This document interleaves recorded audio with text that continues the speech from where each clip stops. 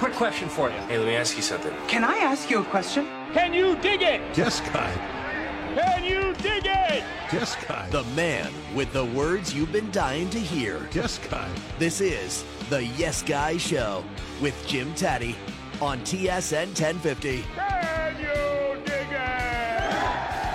Oh, Yes Guy. That time of the week or weekend again. Yes Guy is here. Episode number 85. Jim Tatti and Perry Lefko with you. Perry, how are you this week, sir? Jim, doing great as always. Oh, wow. That's, are you sure? You're I always am great? sure, very sure there. Okay, good. I just wanted to be sure because, you're putting it out there. But nonetheless, that's what we do on Yes Guy. Coming up very shortly, Jennifer Hedger will stop by. Jeff Baker from the Seattle Times will be by later on.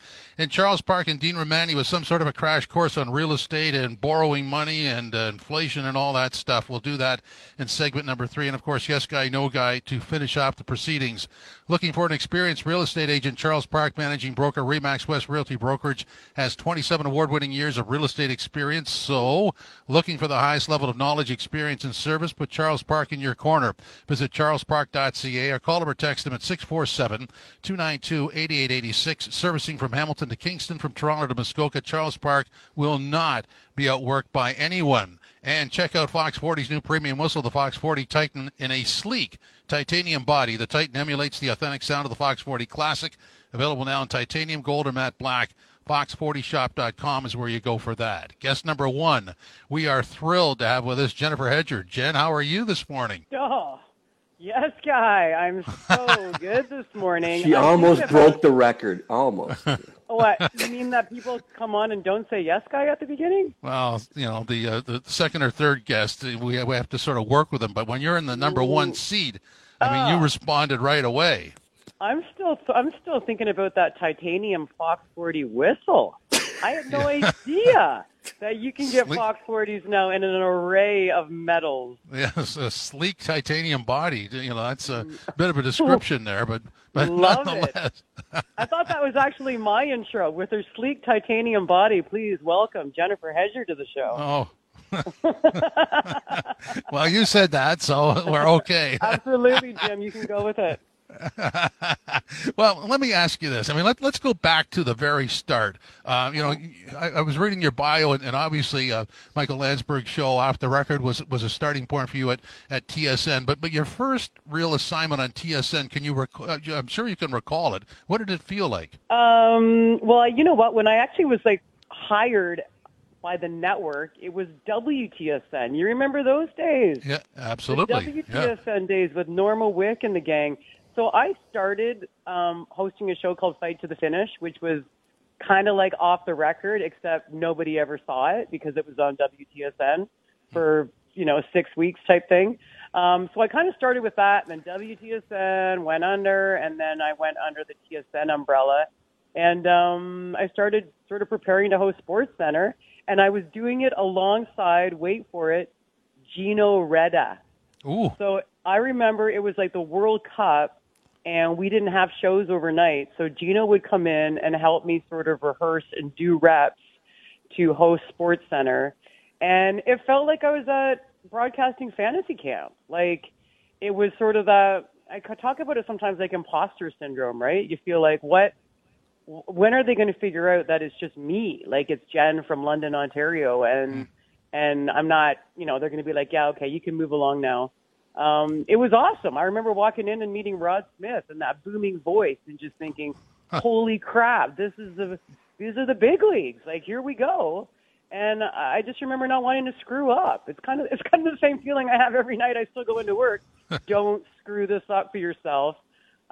Except that now I feel like I can be myself a little bit more. I think back then I was just trying to not screw up so much. Now I don't mind screwing up because sometimes that's a good show. Jennifer, hello. First of all, I want to know, Hi. Is it okay to call you the Hedge? Absolutely. That's, all right. That's what everyone calls me, the Hedge, and Dutchie calls me Hedgie. But the Hedge is absolutely what I go by. Beautiful. Okay, so you just mentioned 20 years. This is your 20-year anniversary at TSN, but my crack research staff came up with a show called The Lofters, which preceded your entrance into TSN. Mm-hmm. I saw some episodes of that. That stuff was kind of edgy. It was edgy. It's crazy to think now that like a reality TV show, watching people exist in a home outfitted with cameras would be something that people would want to watch. But yeah, it was just on the heels of Big Brother when it started in the United States, and this was Canada's version. And the crazy thing at the time was the founder of the Lofters and UATV, his name's Zev Shalev. He had this idea that people were going to watch television on their computers, that we were going to log on and be entertained by shows and segments and produce content on our laptops and on our desktops. And at the time it was like, yeah, this guy's a freak. But he was right. Like that's what we do these days. So it was the very first inception of hosting shows. They were called webisodes at the time, which sounds so archaic, but hosting webisodes on the World Wide Web and producing this sort of unscripted reality television, which at the time, you know, I think we were making people think, wow, this is just real life. Now we realize that reality TV is a little bit more produced and scripted than we would like to believe. But yeah, it was groundbreaking stuff. And I'm so glad that we were sort of in that time where it all happened on the web, but not a lot of it exists today. You can't just like call up the episodes of the Lofters, which I'm very grateful for because I have an 11-year-old son who would be devouring them right now if he could. So your husband, Sean, everybody knows him that's worked in the business. At one time, you and him were the power couple of Canadian sports broadcasting. And I want to know, at the end of the day, did you guys just, hey, that was a good show you did last night? Was there any critiquing, or was it just whatever happened during the day on the job was forgotten about when you came home? Oh, no. We discussed it. And it wasn't always so much about the show, but more about what was the lead, what was happening tonight in sports. What did you think of that goal? What did you think of that play? And you know what? The one thing is that people like the great thing was, first of all, it was a great time in our lives because we both had these jobs that we loved and we had no kids and we were just, you know, really, we look back and think, man, those were good days. But the other thing, though, is when you have a partner that's doing the same job that you have, they understand it. And the one thing with this job, and I absolutely admit that it's a dream job. I love it. It really is the greatest job in the world, and I wouldn't want it any other way. The other truth is you can still have a crappy day at work, even if you have the best job in the world. And when your partner is also doing that same job, you can still come home and say, you know what, today sucked. I had a crap show, or it just was a crappy day, and he can say, yeah, I know how that feels. Whereas I think someone who doesn't have the job would be like, how can you say that? You have the greatest job in the world. You're not allowed to have a crap day at work because look at what you do. You talk about sports every day. So it was nice to have somebody who understood it, but man, those were halcyon days. Those were the good days, that's for sure. You mentioned earlier about not wanting to screw up. I mean, that's something that they don't teach in broadcasting school is the fear factor. I mean, that absolutely, I think it drove all of us at the start. So I'm glad you mentioned that. And you were talking about being yourself on the air. When did Jennifer Hedger appear on the air? Because there's that part that you're building into and sort of fine-tuning your performance. But when did you show up? You know what? That's an excellent question. And the first thing that popped into my head was the 2010 Winter Olympics in Vancouver Whistler, which is, 8 years into my career, which seems like a long time to finally feel like you might be getting it right. But I felt like it was less scripted there. We were sort of like winging it all the time. And doing that interview with John Montgomery and the beer through Whistler and him chugging the beer, I kind of felt like that was a real genuine moment in TV where I was just kind of going on instinct and I was trying to be me and he was obviously just being himself. And I knew that the stakes were high at that moment. I knew lots of people were watching, but I also just let myself do what I felt was right in the moment. And I would pinpoint that as being sort of the start of me realizing that my instincts are good, go with what you know, be yourself. I remember Brian Williams actually saying to me heading into that, you guys know Brian Williams. Brian Williams said to me, don't try and be Brian Williams. Don't try and be James Duthie. have given you this role. You've earned this role because they want Jennifer Hedger up on that screen. And he was right. It sounds kind of like hokey, but I remember that, and I kind of took that to heart, I think, in that it's okay to be me. You still got to know what you're doing, but it's okay to not try and emulate everybody else you admire, and just try and do your own thing. And it's been working. Jennifer, more women are being given a chance now to be sports broadcasters. You were one of the first ones, at least, to be doing it full time on a major network. I'm wondering if young women come up to you and look up to you and ask you for advice, see you as kind of a role model. Yeah, they do, and it's the greatest feeling. It's very humbling, obviously, and it does make you feel old when I'm talking to a woman who's graduated university and she tells me that she grew up watching me. And I'm like, how old are you? Oh, you're 30. Okay, you've been watching me since you were 10. Cool. It's wonderful, and I embrace it more now, I think, than I used to. I used to just be sort of embarrassed by it and not believe it. But I take it, I'm proud of it, I guess, and I'm proud of the fact that it's no longer a novelty to not only have a woman hosting a sports program, but for people to enjoy watching a woman host a sports program and not be cynical about it or think that this is an unusual thing or could she possibly do this job competently. But I also love the fact that it's not just women in broadcasting, but women in sports. Like I love the fact that some of that Emily Kaplan was great during the NHL playoffs. Like she did such a good job between the benches, and that someone like Haley Salvian can be an awesome sports writer. And they're not just great female sports writers or broadcasters. They're just great broadcasters and writers. And we're sort of less looking at the byline, the Caitlin McGraths of the world. We're less looking at the byline of was it a man or a woman who wrote it, and just enjoying the different voices, I think, right now in sport.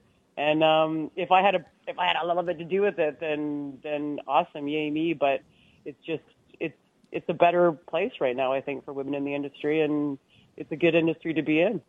Okay, here's what everybody wants to know. We watched Free Agent Frenzy last week, and it appears there's some sort of an agreement with you and Marty Baron that things won't go off awry. They won't go awry, and there's some mutual respect there, right? Totally. I think he still feels bad about the whole thing because he looked like the Joker shooting a cannon at my abdomen. But we had those Klein twins in that were doing the hockey tricks, and the first thing he says to me, Hedge, I'm going to try and do this, the this and that. I'm going to try and do this thing with my hockey stick. You make sure you're nowhere close because I don't want any of this. This is a terrible French accent that I'm trying to do for Marty Baron. But it's such a good ongoing gag, and honestly, it's the gift that keeps on giving because you guys know some of those trade deadline shows are just dry as dust. And to be able to have an unscripted moment like that was awesome. And credit to James Duthie. He's the one that comes up with these gags. Marty's great. And it's been a nice ongoing ruse for literally like at least 6 or 7 years. I can't even remember what year it was that happened.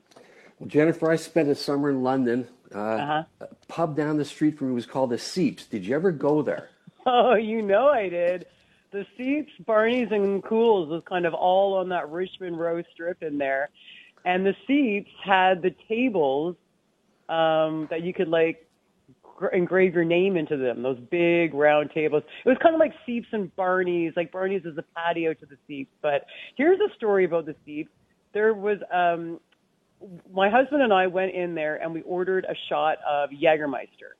And they poured it for us, and it was not chilled. And anybody who drinks Jägermeister knows that is a sin. You serve Jägermeister ice cold. And so, of course, my husband complained and said, why is this Jägermeister not chilled?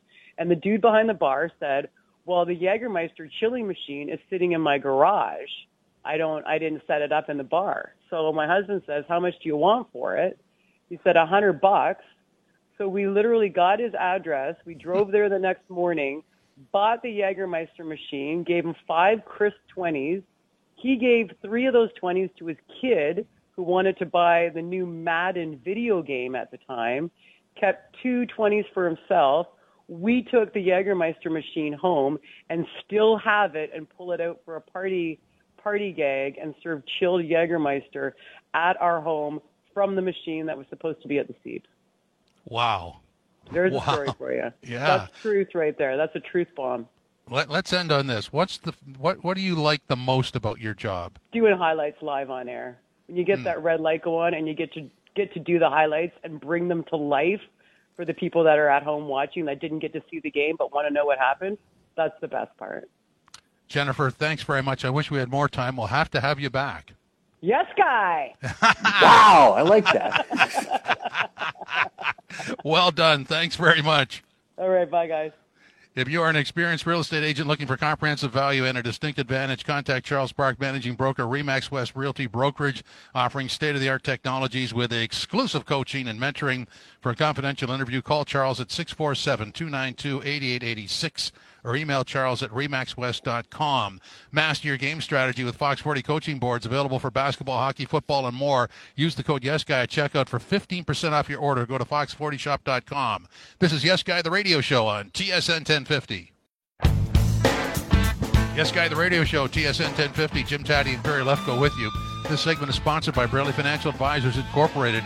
Financial advisor Herb Braley, ready to help you with your financial needs. If you want a comfortable and real conversation about your options, contact Herb at 1-877-734-3055 or visit his website, BraleyAdvisors.com. With 31 years of experience, Herb will help you do what you want to do with your money, get it back to you when you need it the most. Financial clarity and comfort with Braley Financial Advisors Incorporated. Master your game strategy with Fox 40 coaching boards available for basketball, hockey, football, and more. Use the code YesGuy at checkout for 15% off your order. Go to fox40shop.com. Let's bring in Geoff Baker now from the Seattle Times. Has written a book about the Seattle Kraken startup. The book comes out in the fall. Geoff, welcome. How are you today, sir?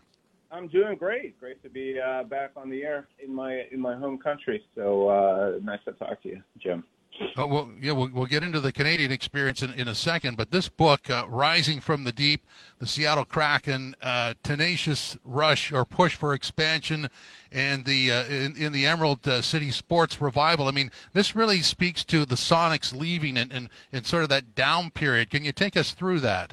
Yeah, I mean, it's going to be a book not only for hockey fans. I mean, it's a sports book. It's a sports business book, and it really, a lot of people aren't aware of just how much of a struggle it was to get the Kraken to Seattle, and it didn't start off necessarily as a push to get a hockey team there. When the Sonics left in 2008, it created a real winter sports void in Seattle, and one of the reasons they left is they couldn't get a new arena, and so it was a real fight to get a new arena built in Seattle. There was a lot of stuff that happened before that. They built a new baseball stadium with public funds for the Mariners. They built a new football stadium with public funds for the Seahawks, and by the time the Sonics came around, there was just no public appetite to give money away anymore to sports billionaires. And that's a huge reason why the Sonics left Seattle. And so there was a real fight after that to get an arena built. And the interesting story is it wasn't built with public funds. As we know, I mean, it was built with entirely public money. They basically used a $1.2 billion U.S. dollars to renovate Key Arena, which was built for the 62 World's Fair in Seattle. And Tim Lewicki did that, who everybody in Toronto is familiar with. Tim Lewicki and his new Oakview group came in, did that, and that's kind of what led to the birth of the Kraken. But it's not as easy as I'm making it sound. There was competing arena groups. There was a lot of political resistance to it in Seattle. It was a pretty fascinating story about how it all came about. It was there was a good barroom brawl for about a decade to get something done in Seattle, not known to be a city that's easy to get things done in. And so that was, in a lot of sense, when the Kraken took the ice last year, it was kind of, it was kind of, I don't want to say the end of the story, but for a lot of people, it was kind of the end of the story. And I think that's one of the reasons why they didn't do so well on the ice. I think a lot of people, by the time they got there, were exhausted, took a bit of a breather, maybe too much of a breather, and now, they kind of paid the price for it last year on the ice. And but just to get there was a huge triumph for a lot of people. And so that it's kind of the story of that and how they got there. The story of the Kraken last year probably wasn't the greatest story of a debut franchise. So we'll put it at that. And But fortunately, the book only delves into that for a chapter or two. Geoff, Jim talks a lot about, to broadcasters. I talk to writers. What's the best thing about being a writer? Wow. Best thing about being a writer, I'll tell you, it's not as easy as people think. I mean, there's a lot of, doing it professionally is not as easy as people think. But what I like about writing, and especially with this book that we were talking about, I mean, you really get the freedom to be creative and to go a little deeper onto things and but I think a lot of yourself comes out in the words that you write.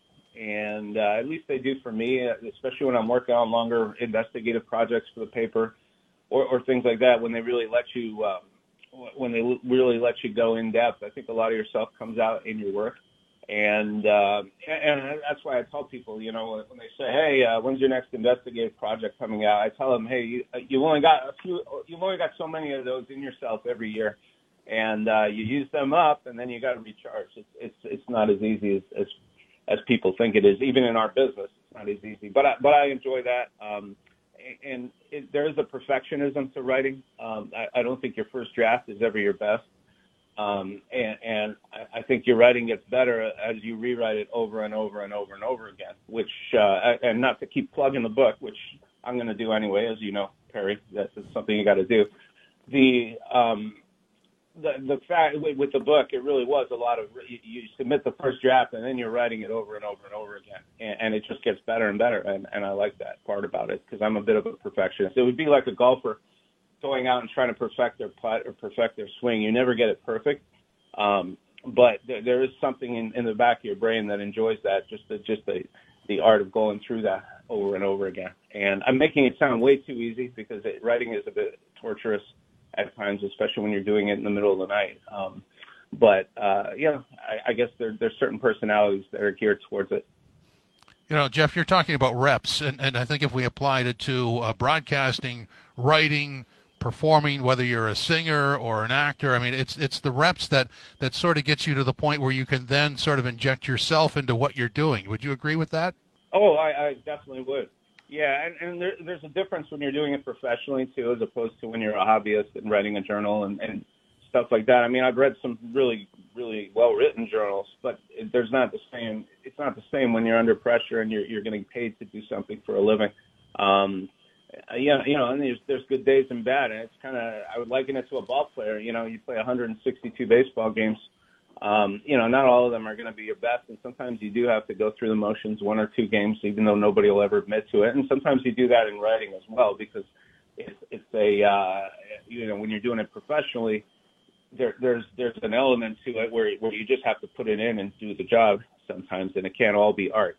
But you do try to make it like art at times, and you try not to talk about it on the radio because then people think you're a little full of yourself. But that's what it is. Yeah, I think reps are a good way to say it. And the same thing playing baseball. There's a reason they go take batting practice. It's not because they're trying to hit the ball over the fence and that's going to make them hit better in a game. It's the repetition of swinging. They just want to get into that groove and that habit, and then it becomes automatic.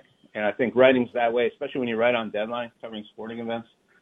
Baseball was one. Baseball's a perfect way to learn how to write on deadline because you're doing it night after night after night, and there's a pressure there as well. And it's not the same as writing on a blog or writing the morning after an event happens. You got a finite amount of space, and you got to fit it in, and you got to make it legible, and you got to make it look like it was written by a professional and not by somebody who's writing for a high school paper.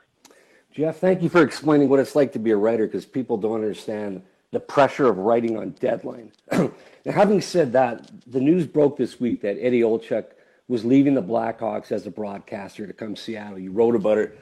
I'm wondering if this is considered a big coup for Seattle, which is it's a new market, but to get somebody established like Eddie could be seen as being like a free agent signing. Yeah, it's a huge coup, and to be honest, we touched on it a little. I mean, the Kraken needs some good PR. They didn't have a particularly good season, and there's people that say, they were never going to be the Golden Knights, and then that's great. Nobody in Seattle or anywhere around here ever thought they were going to be the Golden Knights, whether it was fans, team, pundits, whatever. I mean, that's more of a national narrative that doesn't really exist here. What they expected was to be close to a 500 team, and because they spent $650 million, they expected to be a little bit better than they were. They expected to be a lot better than they were, to be honest. And they have a bit of not a credibility problem, but they have a bit of a watchability problem here in Seattle right now. The ticket values of their season tickets have plunged on the open market. I mean, you can buy them for half price in some places, and their TV ratings were terrible last year. They started off really well, and then about a month in, they kind of nosedived and hit the ground.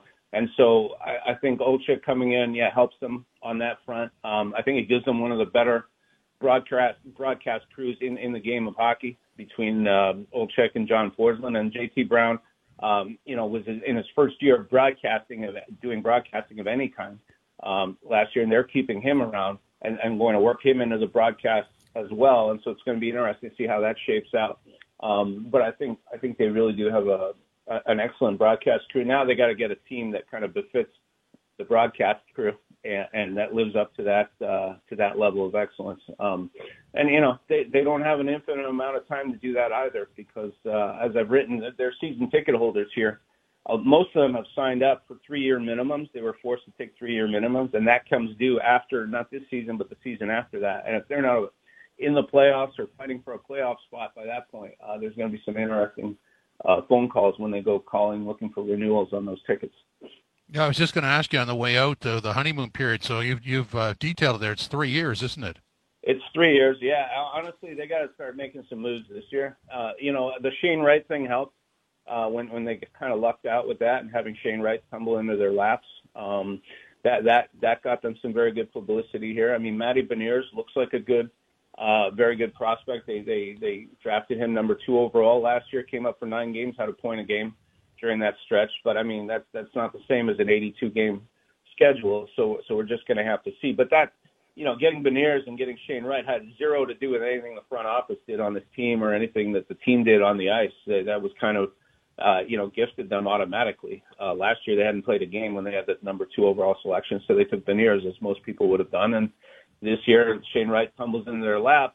It's an automatic pick. There's no way you're going to go draft a defenseman who's going to be there in 2 or 3 years. You're going to take Shane Wright if you're the Kraken. So they haven't really done anything to merit those players. So now we got to see them sort of start to do stuff on their own that kind of makes them better on the ice. And I really do think the people here are waiting to see that happen. There's a lot of competition in Seattle.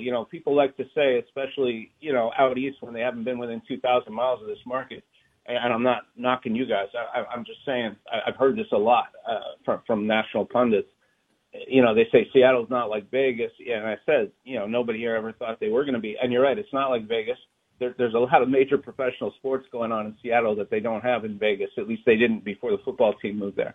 There's a lot of sort of, second-level professional sports like Major League Soccer going on here. There's a football team, a Pac-12 football program here with the Washington Huskies that's hugely popular, like a pro team. And then you got the Seahawks, the Mariners, all that other stuff thrown in. You got a WNBA franchise. This isn't Vegas. This is a much more crowded sports market. And if you're going to be relevant in this sports market, you can't do what the Kraken did last year and be the 3rd worst team in the NHL and pretend it was part of some master plan, because it wasn't. They had a draft strategy in the expansion draft. It didn't work out very well. And, Ron Francis was rightfully, I think, criticized for a lot of that. And now Francis has to show that he can put a quality team on the ice, and he does not have 5 or 6 years to do it. He's got maybe 3 years, like you said, 3 years. And then if they don't have a decent team on the ice that's pushing for a playoff spot, knocking on the door, there could be some problems. Geoff, thanks very much for your time. Really appreciate it. Hey, anytime, guys. This segment is sponsored by Braley Financial Advisors Incorporated. Financial advisor Herb Braley, ready to help you with your financial needs. If you want a comfortable and real conversation about your options, contact Herb at 1-877-734-3055 or visit his website, BraleyAdvisors.com. With 31 years of experience, Herb will help you do what you want to do with your money, get it back to you when you need it the most. Financial clarity and comfort with Braley Financial Advisors Incorporated. Well, let's talk about advanced planning. Your life, your say, your tribute, and, of course, all your way. Turner & Porter Funeral Directors. Let's start a conversation. Visit turnerporter.ca. This is Yes Guy, the radio show on TSN 1050. Yes Guy, the radio show on TSN 1050. Jim Tatti and Perry Lefko with you. Homeowners or first-time buyers, if you're considering purchasing, refinancing, or if your mortgage is coming up for renewal, talk to Dean Ramani, TMG, Safebridge Mortgage Solutions. Dean will provide you with custom-tailored mortgage solutions for all your needs. You can contact Dean on Twitter at MTGDean or give him a call at 416-885-1761. Stay safe, stay heard with the Fox 40 electronic whistle, producing 100 decibels at the push of a button. The electronic whistle is perfect to bring along for any outdoor activity. Don't forget to use the code YesGuy at checkout for 15% off your order. Well, Perry Lefko is off this segment, and we're going to do sort of a real estate mortgage situation and sort of update the market in both areas. Dean Ramani is with us. Charles Park, managing broker, Remax West Realty Brokerage, is with us as well. So first of all, Dean, welcome. How are you? I'm good, Jim. How are you? Very good, thanks. And Charles, you're there. How are you? I'm here, Jim. I'm ready to go. Thank you for having me. Our pleasure. So this is kind of like a market update. So let's start, Charles, with inflation at 8.1%. How has that affected the real estate market? Actually, the predictions came in a little bit lower than expected, which is, I guess, if you can call that good news, it is good news. Obviously, it's still on the rise, but the rate at which it's increasing is it's subsided.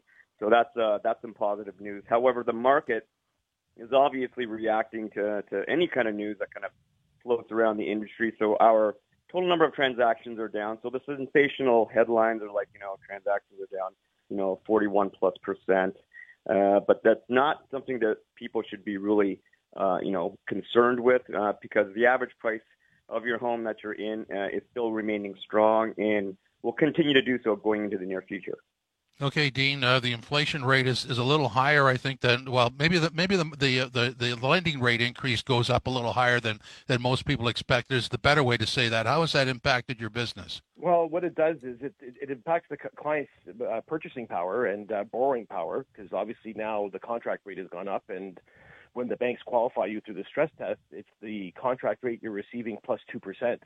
So, like right now, if you're looking at a 5-year fixed at, let's just say average of 5.4%, 5.35%, you got to add 2% on top of that to qualify.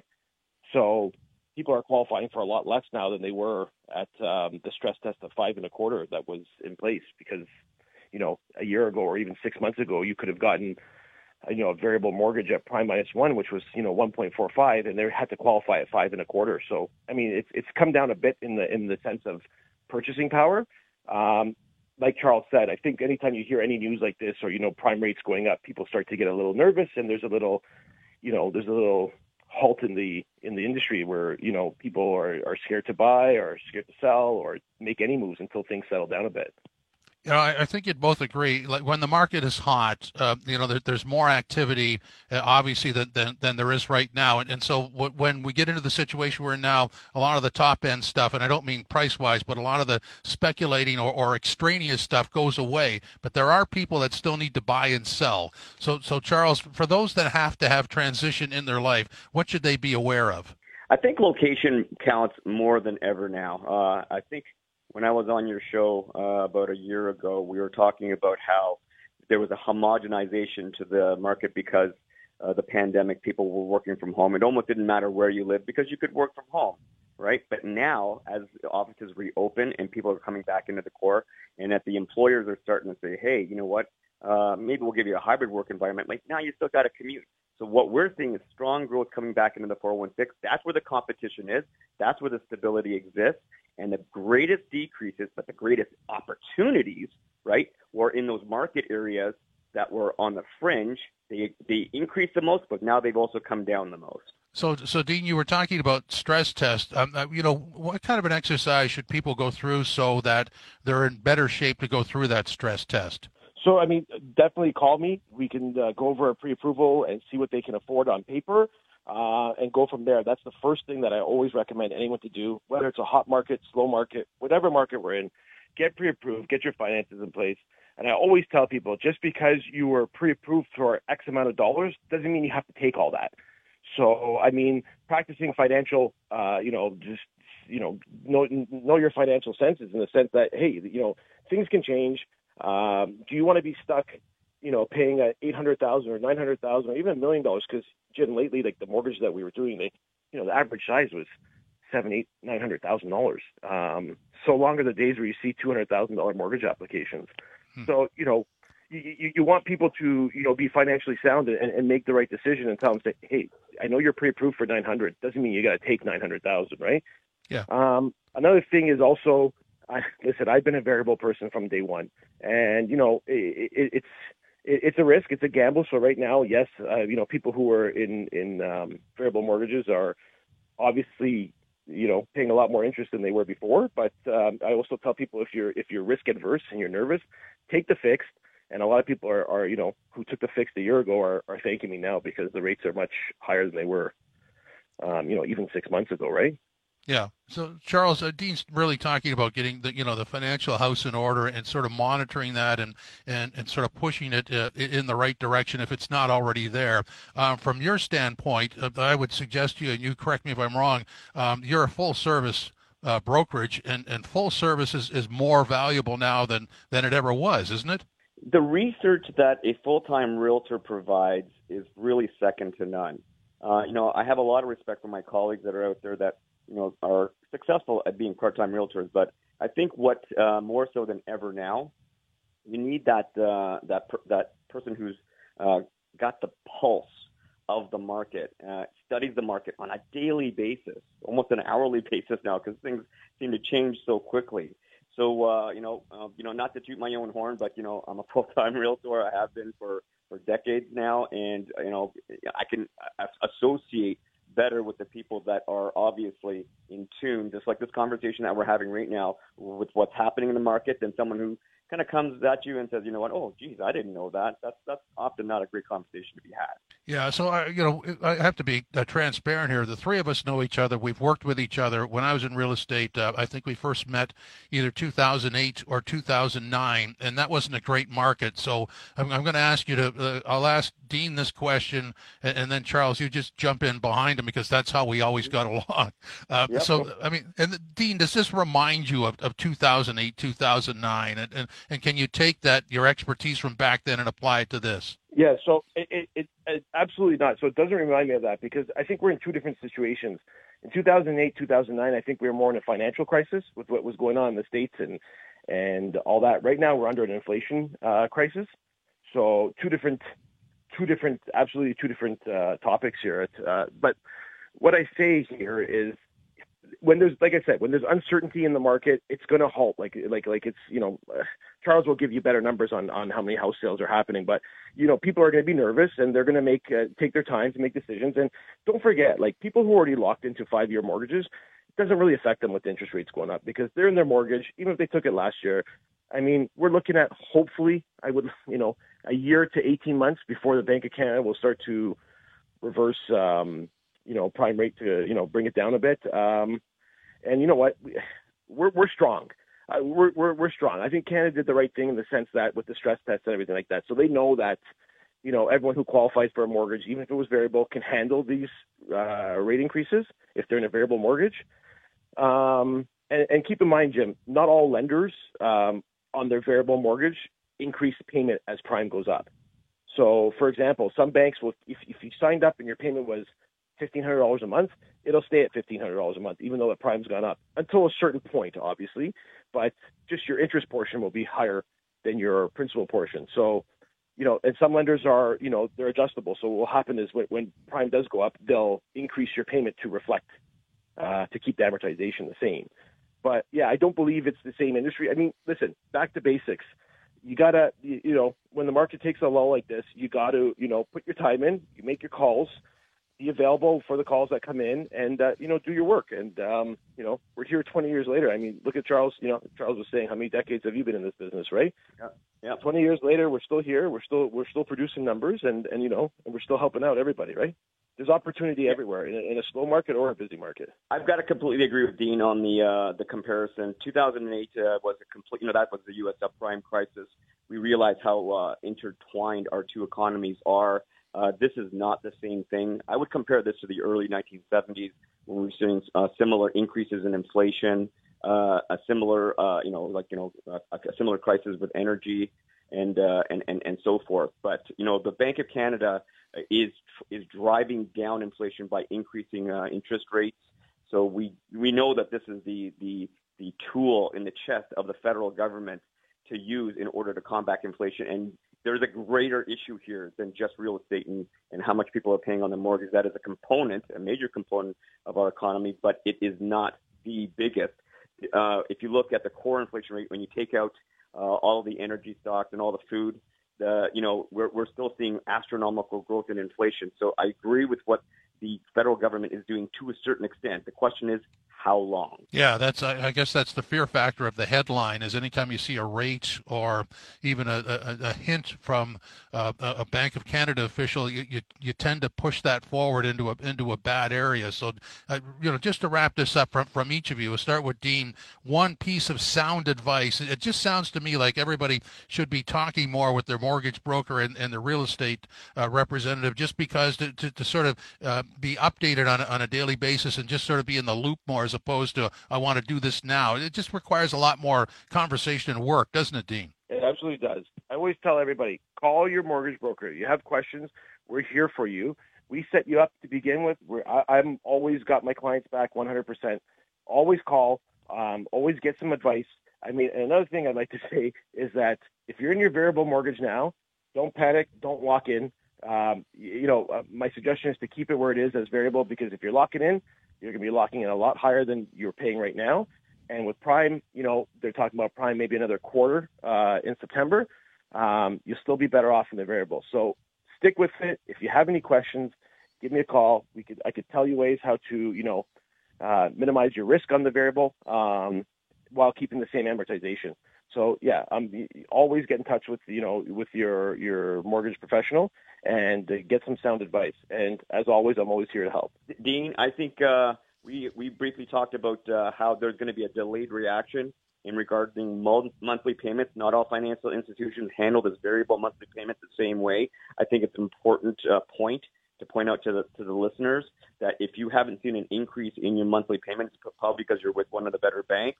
But for those, there are the other lending institutions where if you're on a variable, you're going to see your monthly payment start to change immediately. Yes.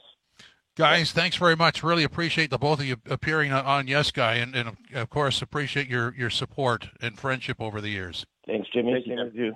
All right, take care. Homeowners and first-time buyers, if you are considering purchasing, refinancing, if your mortgage is coming up for renewal, talk to Dean Ramani, TMG Safebridge Mortgage Solutions. As you heard, Dean will provide you with custom-tailored mortgage solutions for all your needs. You can contact Dean on Twitter at MTGDean or give him a call at 416-885-1761. And if you're looking for real estate advice, talk to Charles Park, Managing Broker, Remax West Realty Brokerage. You can call him at 647-292-8886 or email him at charles@remaxwest.com. Let's talk about advanced planning. Your life, your say, your tribute, and your way.